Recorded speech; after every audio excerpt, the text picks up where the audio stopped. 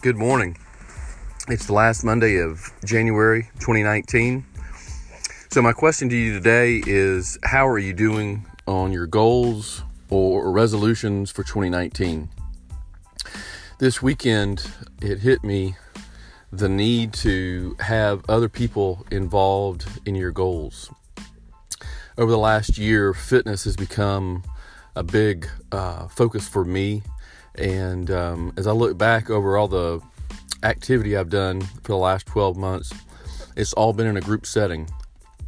This weekend, I did 3 different types of workout. One was a strength focus, one with a cardio focus, one with a flexibility focus, and they were all done in a group setting.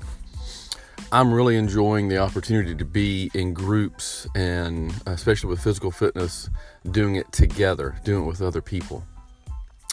So as you think about your goals, think about your resolutions for 2019, my encouragement to you today is to do it with other people.